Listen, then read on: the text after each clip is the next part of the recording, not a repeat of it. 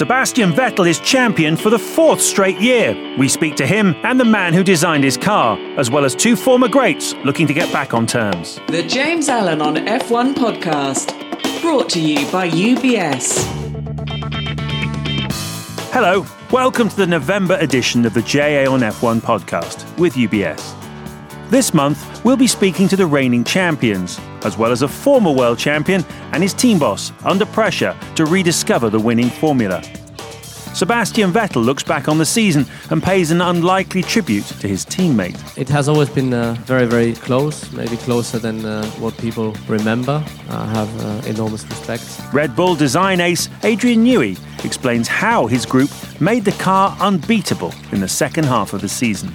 We'll hear from Jenson Button on how McLaren can be better competitors next season with the massive rule changes coming in. We understand where to not go with the aerodynamics, but also mechanically. And Jenson's team boss, Martin Whitmarsh, reflects on McLaren's most disappointing season since 1980. Plain and simply, the car's not been quick enough. We're a second behind where we should be. If we were a second further forward, then we'd have a very competitive car. And JA on F1 technical advisor Mark Gillan is on hand to give us his insights into Vettel's success and whether there is such a thing as a perfect lap. James Allen on F1. 4 times a world champion at the age of 26, Sebastian Vettel is tearing up the record books, and his unbeaten run since the summer break has highlighted not only his improvement as a driver, but also Red Bull's perfection of the current car design. At the Red Bull factory in Milton Keynes, Vettel spoke about his season and went into some detail on his relationship with his teammate, on techniques for getting the most from the 2013 cars and tyres, and on how he manages to stay sharp in a season which drags on for 9 months. He began by paying tribute to his teammate Mark Webber. Despite a poor personal relationship, they were successful together. To be honest with you, I think we always shared respect, especially on the track. Obviously, when we've been fighting each other, etc., I don't think it was a lacking respect. I think each one of us respected the other guy inside the car and his abilities. Obviously, as teammates for the last 5 years, I think we've got to know each other very, very well, meaning that I know his strengths and I know his, not weaknesses, but maybe the corners where I have a little bit of an advantage and vice versa. So it has always been very, very close, maybe closer than what people remember. So I appreciated that and therefore have enormous respect. Surely, you have to be honest as well. We didn't have the best relationship, probably on a personal level, if you look back. But in the end of the day, I think we were very, very successful for the team as well, winning 4 constructors in a row. Made sure that together we scored enough points for the team. Vettel also spoke about the possibility of racing with another champion alongside him, as Ayrton Senna did when he took on Alain Prost at McLaren in 1988. Did he see himself ever wanting to match himself up like that within the same team? I mean, maybe I haven't done enough research, or I'm not aware of how things were in the past exactly. But I think ultimately he wanted to go to McLaren to be in the best car at the time. So I think generally, as a driver, you always target to be with the best team. I think if you look back, to Formula One history, there has always been the best drivers winning races and championships with the best teams. So I don't know, maybe I'm wrong, but I'm very happy where I am. I think I'm with one of the best teams, and as I said before, in the end, I think is about you and whether you are happy with who you are. If you look at yourself in the mirror, and currently I am racing for Infinity Red Bull Racing, and I'm not thinking about going anywhere else. I mean, racing with anyone else is not my job to sign up certain people. I'm happy to stay here, as I expressed. For sure, next year Daniel is coming in, which I think is difficult to judge right now, but I'm sure he will do a good job, and he will try very, very hard to give me a hard time. Equally, you could look back and say, obviously, if you look for a strong drivers lineup in 2009, Mark was part of the team and a strong element of the team.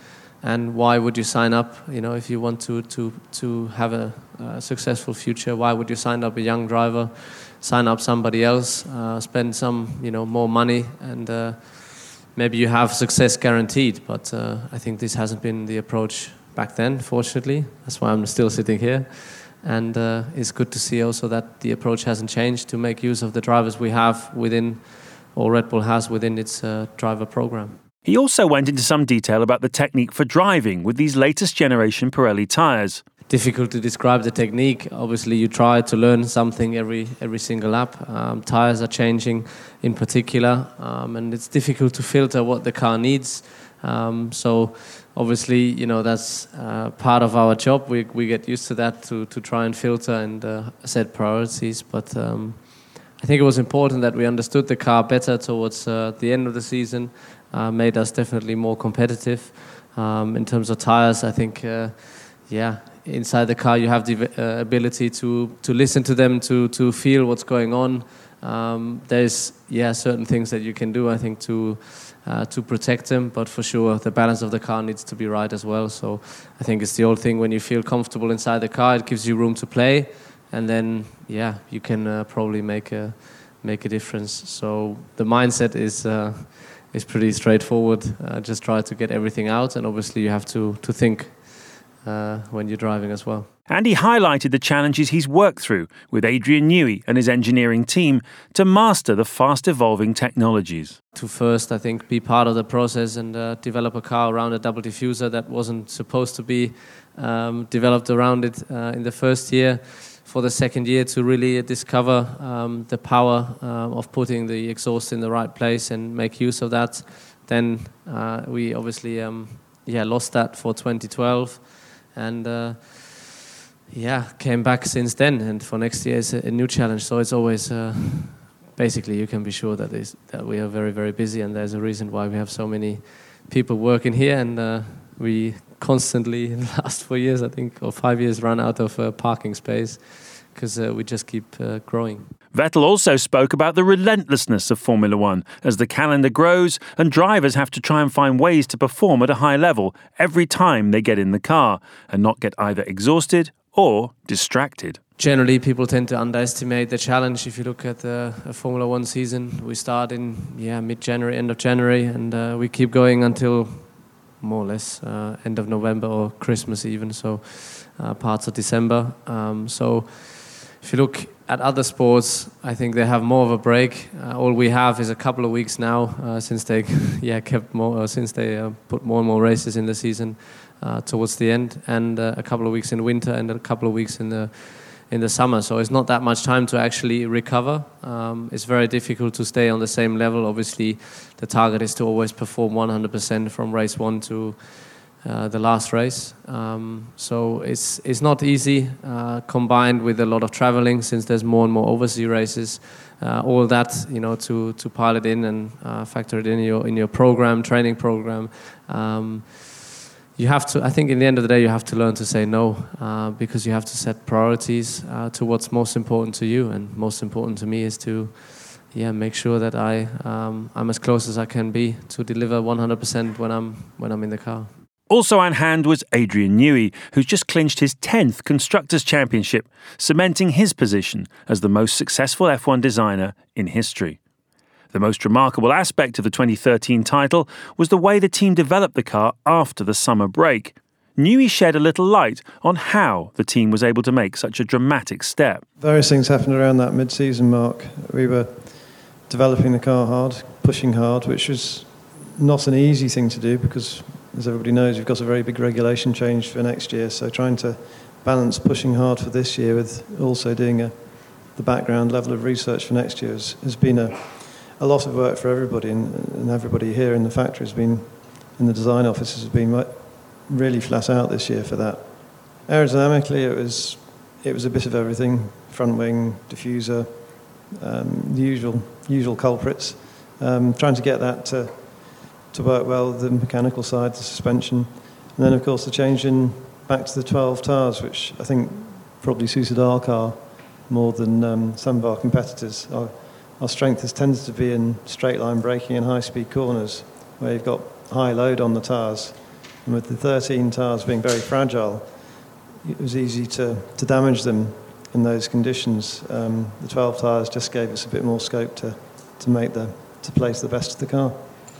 We managed to keep up a good level of progress through the season, where it seemed Ferrari tailed off a little bit. Perhaps Mercedes didn't quite manage to keep up the level of development that they showed in the mid-season.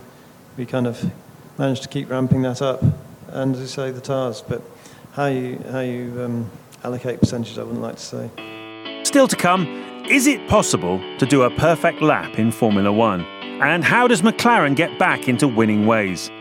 You'll hear the thoughts of Jenson Button and Martin Whitmarsh.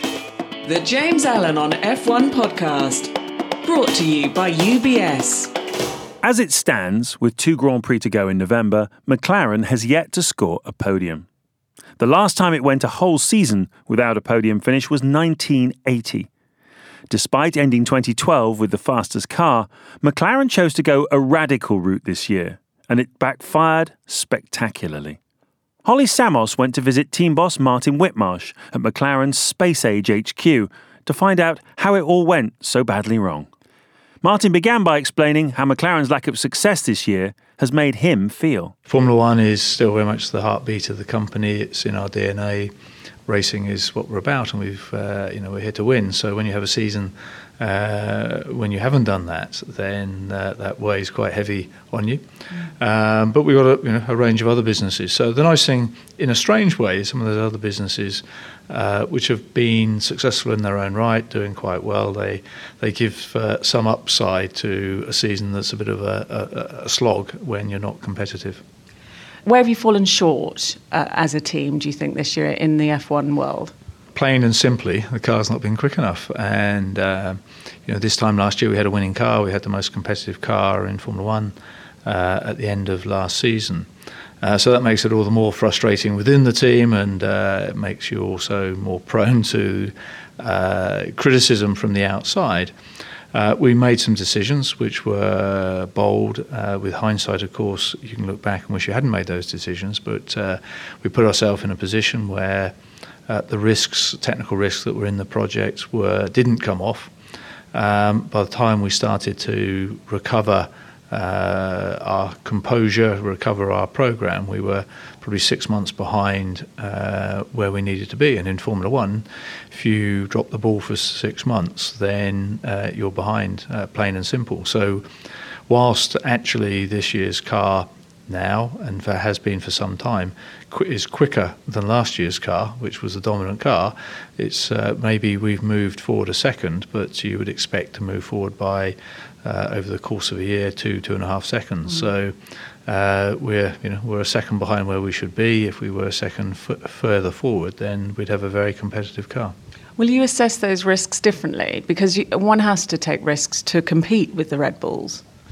Well, I think to compete with anyone in Formula One, you've got to take some risks. And we're in a sport where there's lots of retrospective experts who can tell you which risks were right and which risks were wrong.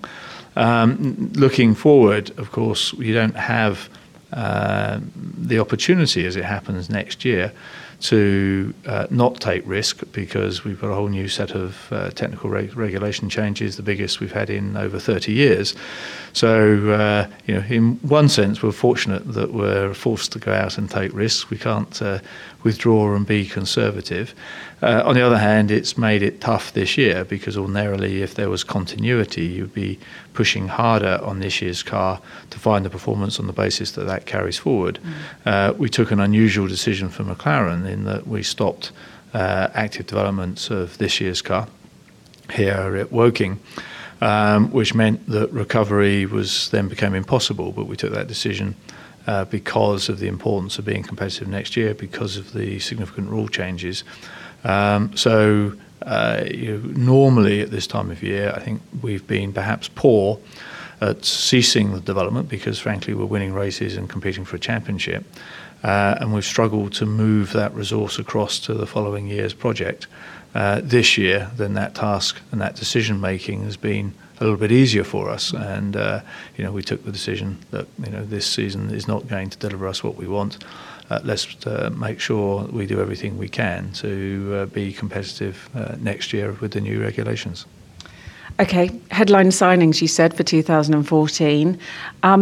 First of all, tell us about Peter Prodromou. What is it you like about him? Peter started his Formula One career here at McLaren. I was involved in his recruitment, I think, 20 plus years ago. And in fact, most of his career was spent here. Peter is very bright, very hardworking, very knowledgeable, very experienced, delivers performance, and that he's someone who made a terrific contribution here in his time. I'm sure he's made a terrific contribution at Red Bull, and therefore I'm very confident that he's going to make a great contribution here in the future. When Paddy Lowe decided to move on, was that a really big impact for the team? And indeed, when Lewis moved on as well, when a driver leaves, is that a big impact? Well, I think a driver is different from the staff. In some senses, the driver, their input is the skill that they bring to bear in making a car go quick on a Friday, Saturday, and Sunday. They clearly can contribute to the short-term development with their feedback, but we've got a lot of data gathering on the car. So the driver's main attribute, main contribution is just pure speed and delivery of World Championship points or wins. And Lewis is good for that, and therefore someone as good as that leaving is. They take something with them in terms of that capability. But engineers, we feel like there's a more enduring input and contribution they make. Paddy was a strong engineer, good contributor. Was in truth though was the mastermind of the program we currently have.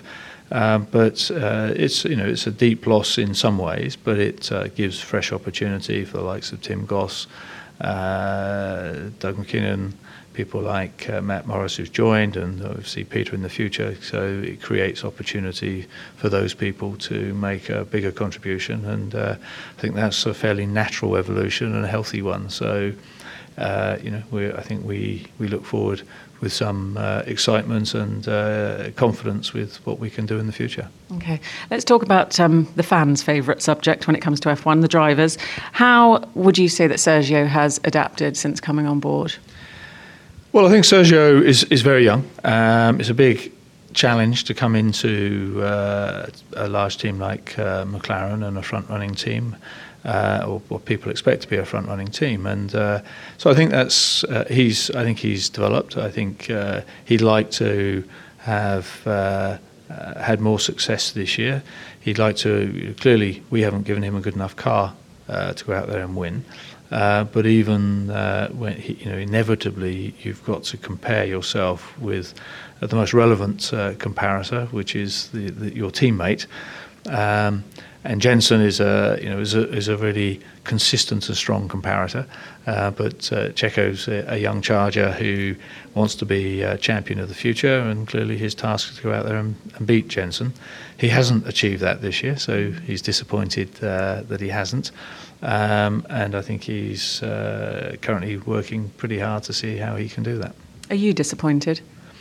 I'm not disappointed in him. I'm disappointed in the season, and I think inevitably, I take and have taken responsibility that we've now got to. Disappointment is something that's a normal human reaction and emotion, but it's not a particularly useful one. I think the exciting emotion is looking forward. I believe in this team. I believe in what we can do. I've been personally around when we've won over 100 Grand Prix. The team's 182, and we're going to win a lot more in the future. Okay, looking ahead to next year, what do you think is going to be key next season? Is it reliability, just the engines, experienced drivers? I think everything. You've got to get everything right, and the real challenges are, one, we have a very, very challenging new powertrain next year. So for the engine manufacturers developing that, and it's not just an internal combustion engine. There is a completely new internal combustion engine, downsized, turbocharged, direct injection, V6. Got a lot of challenge there. Then you add to that ERS, the energy recovery systems, both from the exhaust and from kinetic energy, much more complex, much more differentiating than our current KERS system. So getting all those right, and there's massive technical challenge there. So I think that's you've got to get all that right. There is very dramatic rule changes on the chassis, and so you've got a clean sheet of paper. You've got to hope that your guys find all of the opportunities and avenues that are possible to exploit within those new regulations to maximise the performance, and inevitably some of the teams won't have, and it might be one team that's found an interpretation that other teams either didn't find or didn't believe was permissible. So you could have one of those moments. So you've got to get that right. Then you've got to bring all that package together and do it reliably. And there's a tremendous weight challenge next year. So fighting for weight can often cost you money and cost you reliability. And then operationally, you've got to bring it all together. You've got to have the best drivers, best team to bring it all together. Formula One is the pinnacle of motorsport, most technically advanced sport in the world. So it's not easy to bring every one of those. And if you get, of just those particular challenges, if you get all bar one right, frustratingly, that's not good enough. And so unless you dial them all in, you're probably not going to have a consistent enough run to go out and win a championship. What's your ambition, Martin? What's my ambition? Well, I think McLaren has come some way in the last 25-ish years that I've been around in it. We've got we want to win. So winning in Formula One. I've had some great seasons where we've been winning, and a few where we haven't been winning. And I can tell you the ones where you're winning are much more enjoyable. So my challenge is to continue to enjoy going motor racing, which means we have to be winning. And continue to grow the McLaren brand, the McLaren company, because we've got 2,500 people here in Woking that I think have got great and exciting careers. We've got to make sure that we, and I think we have largely, because from a business and a commercial standpoint, although it's been a tough period, I think we're in really good shape.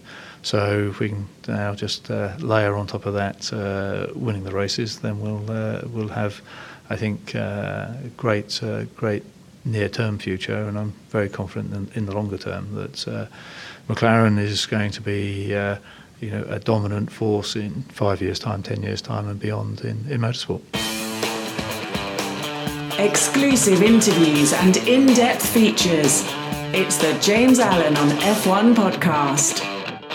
It's been a tough season for 2009 world champion Jenson Button. Having won several races each year with McLaren since he joined in 2010, this year he was unable to compete. In a forward-looking interview with Holly Samos, Button talks about the challenge of the new rules coming in next season, and also looks at a theme we've been discussing in depth this month on JA on F1. Is there such a thing as a perfect lap? So, Holly caught up with Jenson at the McLaren factory and began by asking when he, as a driver, began thinking about 2014. Last year, I think in 2012, I was already sitting down with the team discussing the future as in 2014. And initially it was a big surprise, to hear that we would have such a small engine, but also having 8 gears, and we're not able to change them throughout the year. So it was all quite unusual to hear the way that Formula One was going. When I arrived in the sport, it was V10s, and you could change engines and change gearboxes, change cars between practice, the race, and qualifying. So a lot has changed in the sport since I've arrived. I sound like an old man now. But I think it's the way that the sport has to go, and in terms of technology for uses in road cars as well. So it's a new challenge for all of us, and I think it's an exciting challenge. I'm really looking forward to it. I think the team I think every F1 team loves a new challenge, and this is definitely that. But as a driver as well, it's not just as easy as jumping in and driving the car. It's a lot more complicated with the way that the ERS system works. Obviously, with the engine, with the turbo, the lower revs, and so yeah, it's interesting, and I think there's a lot to learn, and you can make a big difference, I think, at the early part of the season if you're able to get your head around it. At this stage of your career, can you still learn anything from a year like you've had from driving a bad car? Because in the early days, when you're a young driver, you can't you? Yeah, you still do learn. I mean, you're always learning. I think it doesn't matter where you are in your career in the sport. And this year especially, because we've tried to go places with the car that we probably wouldn't ever go with the car, but because we're trying to find pace, the basic setup work has not made any difference. So you try things that are new. So yeah, I've learned a lot, and I think we understand where to not go with the 2014 car in terms of obviously the aerodynamics, but also mechanically. So learnt a lot, and the understanding that I have with my engineer now, a lot more experience of trying different things. So yes, it has helped us, and it's given us a lot of confidence in our relationship as well. But it's also hurt a lot this year. But we've got to take the positives from it. So looking to next year, what's going to be the biggest challenge for the drivers, do you think? A lot of challenges. I mean, getting your head around the aerodynamics and less downforce is one thing. We have obviously more torque with the engine. So you're putting a lot more loads through the rear tyres. I think they're going to make the tyres harder as well. So we're going to have very little grip compared to what we used to. But I think technically it's very different. Trying to understand the way that the engine works. As I said, I think you can gain a big advantage at the start of the year if you have a good understanding. With a normal engine, you rev it until 18,000, you hit the limiter, you change gear. Whereas with next year's engine, the limit is 15,000 RPM, but we probably won't ever hit that because it goes past the torque curve. So we'll be shifting it at different times in different gears, and it's about getting your head around that. It just doesn't feel natural to a racing driver to shift in one gear at 10,000, one gear in 13,000. So it's a very, very different way of driving, and something that we really do need to spend a lot of time getting used to. So you're going to have to develop a different driving style, or not just you, all the drivers then? Yeah, and there's also looking after the amount of fuel, because we're only allowed 100 kilos of fuel. So that's 60 down on what we probably have in most F1 cars. Obviously, it's a smaller engine, but there are many things that we're going to have to do to look after how much fuel we use. So, yeah, it's interesting, and I think we're all excited about it.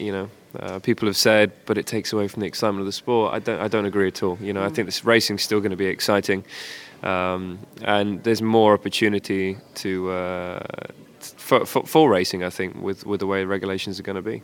Do you think it's going to suit you? I mean, you guys have a different driving style for qualifying and the race anyway, don't you? So do you think next year is going to suit you? Yeah, I think it's going to be less of a difference, which is good from qualifying to the race, because we won't be sticking 160 kilos in the car. So the lap time difference won't be as big, which I think is good. I mean, for us, it does look a little bit silly when we go into the race and we're 10 seconds slower than qualifying. So I think, does it suit my style? I think if you're willing to adapt your style, it suits you, yes. And I'm definitely willing to do that. So yes, it will suit my style. So I want to ask you about the perfect lap. Have you ever done one? I think you feel that you've got the maximum out of the car, and I've even had laps this year that I've felt that I got the maximum out of it. Qualifying in Suzuka, I felt I got the maximum out of the car. The one that really stands out is back in 2009, qualifying for Monaco. Also Spa last year. So there are certain races that stand out. You feel that you've got everything out of yourself in the car, but is that perfection? No. I mean, what is perfection? I don't really know. I don't think any of us have ever done the perfect lap, and we never will. Because you always want more. Yeah, and also we're human, so we're not a robot. You make mistakes, and you're never quite perfect. And there are so many variables in a racing car in terms of the way that the car works, with the suspension and the aerodynamics, and with temperatures, with the wind. So the perfect lap does not exist as such. You might get out of the car and say you've done the best lap you've done, and you've got maximum out of the car. And it would feel great. Yeah, exactly. And we don't strive to get the perfect lap, because that doesn't exist. But feeling that you've got the maximum out of yourself and the car, that's what we aim for. So how much work have you already done driving next year's car in the simulator, and what can you tell us? I've not done a lot, and it's because they don't want to shock me of how different it feels. But it's so different to what we have now, so they want me to concentrate more on the next few races and then jump in the simulator towards the end of the year. The good thing is we've got a lot of experienced test drivers who are putting the car through its paces in the simulator. With me driving it, it's not going to change anything. So after the last race, there'll be a lot of time to really get a feel for it and sort of make it my own, if you like. Does the simulator suggest a lap that cannot be obtained by humans? Do you have to be careful about not driving to the simulator, but staying sort of as close as possible to reality, the real world as such? Yeah, I really don't know if the simulator gives you the perfect lap, but the simulator is very strange because it's close enough to reality that it feels real. So when you get onto a circuit, the first few laps at a circuit are a little bit scary because you feel that you're in the simulator, and then you have to pinch yourself and think, well, this is reality. I've got to be careful here. If I go off at this corner, they can't just reset the machine. It's going to hurt. So you've got to be very careful with balancing how much time you spend in the simulator and how in-depth you get into the simulator. Have you seen next year's car in the wind tunnel yet? Are they ugly, like Adrian Newey says? I've seen the car for next year. I don't know. I don't think a Formula 1 car is ever ugly. We obviously don't design them to be good looking, but the way that the aerodynamics works normally gives them a certain beauty. So no, I don't think they're ugly. They're different looking, but not ugly. How much input do you have as a driver into next year's car? We obviously have input, and all the way through the season we give our feedback on how the car feels and what we think is a weakness of the car, because it's sort of inbred. And it has been over the last few years of how the car feels and the weaknesses of the car. It's just been exaggerated this year. So our input is important, but I don't walk into the wind tunnel and say, right, I think that this wing should have this on it or this on it, because that's not my strong point. I'm not an aerodynamicist. So you leave it up to them, but you obviously give them the areas that you feel that the car is weak and you need to improve. So yeah, the driver's input is key, and it's probably more throughout the season than over the winter. Do you think next year is a bit more blank sheet of paper, let's start afresh again? Yeah, I think it's good for the sport. I think the regulations have been the same for a very long time now, and I think it's a fresh start is always exciting, and I think it's probably better for the smaller teams as well, a fresh start. So I'm really excited about it. I think everyone is, the challenge as well for every team and every individual in that team, because it's so different to what we've had the last few years that it's a challenge again. And, adding a point of downforce here and there, I don't think is so exciting for the aerodynamicist. But having such a big regulation change, I think they're excited again. And, they've got their toy and they're going to go and play with and try and get the maximum out of it before the season starts. Well, we hope to see you at the top. Cheers, gent. Cheers. The James Allen on F1 podcast, brought to you by UBS. Well, joining me now to discuss this is JO on F1 technical advisor and former Williams chief engineer Mark Gillan. Mark, you've worked with some real qualifying specialists over the years. You think of Mika Häkkinen, Kimi Räikkönen, Mark Webber. Have you ever seen a perfect lap? Does it exist? I mean, outside the simulation side, probably not. But I think what does exist are brilliant laps. Brilliant laps in terms of are not necessarily the ones that sort of are in pole by a mile, but those that are unexpected. Think back to Mark Webber in a Jaguar when he qualified second in Brazil. But probably the best lap I've ever seen is Mika Häkkinen in 2001 at Indianapolis. He was lying fifth in the championship. The car wasn't fantastic. Mika was struggling with it. He was about to retire. And lo and behold, he stuck it not in pole but in second, which, looking at the time and the lap itself, it was quite special. And when Mika turns up early for a meeting, pre sort of session meeting, that something special is going to happen. I think his words verbatim to Mark Slater's race engineer was that he wanted a lap set up for maximum attack, and said, "Get me into the corner quickly, and I'll get myself out." It's interesting you talk about maximum attack, because a lot of the idea of a perfect lap is that you don't spin the wheels up too much on the way out of the corner, that everything's measured. It's about precision as much as it is about maximum attack, isn't it? Yes, I mean, I think particularly these days, back in the early 2000s, it wasn't such an issue. You could be tougher on the tyres and certainly be more aggressive in terms of setup. Nowadays, I think that type of driving would be punished quite heavily. Maybe not so much in qualifying, but directly in the race. Well, how do you see McLaren's prospects for 2014 with the next generation hybrid turbos? Because, of course, next year they'll be their final year with Mercedes, which sounds like quite a good engine. And then, of course, they're going to go to the Honda, which obviously debuting in 2015. So how do you see them over the next couple of years? It's going to be a very tough season for them next year, just in terms of the amount of work they've got to get through. Installing next year's engine and the complete power unit, the KERS, the energy recovery system, the e-turbo, it's a lot of work. They probably have less information than they would maybe like, because understandably Mercedes would be cautious with Honda coming in. And then for 2015, they've got to repackage a completely new powertrain. Are they hurt by the fact that they've been off the pace this year, or is the car sufficiently different, the aerodynamics and the design, that it's actually a clean piece of paper for everybody? I think McLaren, they're a class organisation. They were obviously extremely quick last year. They made a few changes, quite aggressive changes this year, which we sort of questioned here on the podcast at the beginning of the season. They obviously were off the pace. It's taken them a while to get back. They haven't got back where they want to, but they probably understand the issues that need to be resolved for next year, so I expect them to be quick. Listening to the clip with Sebastian Vettel earlier on, it was interesting to hear him talk about listening to the tyres and feeling the tyres and his whole technique, his approach. He's kind of perfected this era of Formula One, hasn't he? And particularly in the last 2 or 3 months, he seems to have gone up a level.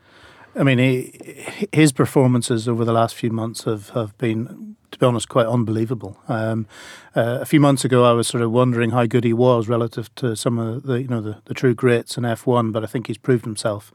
When you're 7/10 to a second quicker than anybody else in the field, and that includes against your teammate, that's impressive. And he's definitely at ease, and he's understood how to manage the car and deal with the tyres. The tyres are extremely sensitive, as we all know, but managing those tyres and also being quick. The times that he did in the last race were spectacular.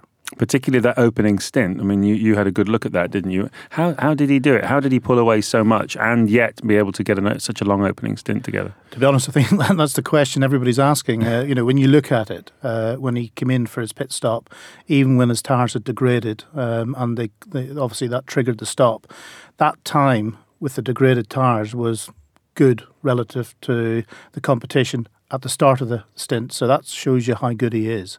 How in tune he is with that car.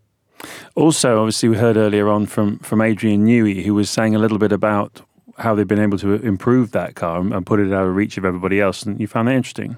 Yeah, I mean, to be honest, that was one of the most interesting quotes I've heard this season, where he alludes to the fact that the change back to effectively last year's tyres has helped them dramatically.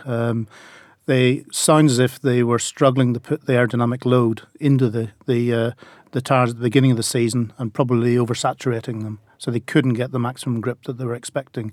And with the change, they've been able to put the load into the tyre and obviously have reaped the benefits. Mark, as always, very interesting. Thanks for your time. Thank you. So that's it for this month. Next month, we look back on the 2013 season with a panel of experts and F1 insiders. Thanks to you for listening and for all your feedback. Remember, you can catch up with all the latest news, race strategy analysis and innovations at jamesallenonf1.com, where you'll find more thoughts, discussions and videos on the perfect lap. Thanks to all our contributors and thanks to our partner, UBS, for making it possible. Bye for now. The James Allen on F1 podcast is brought to you by UBS and is a Speed Merchants Media production. The producer is Mark Newman.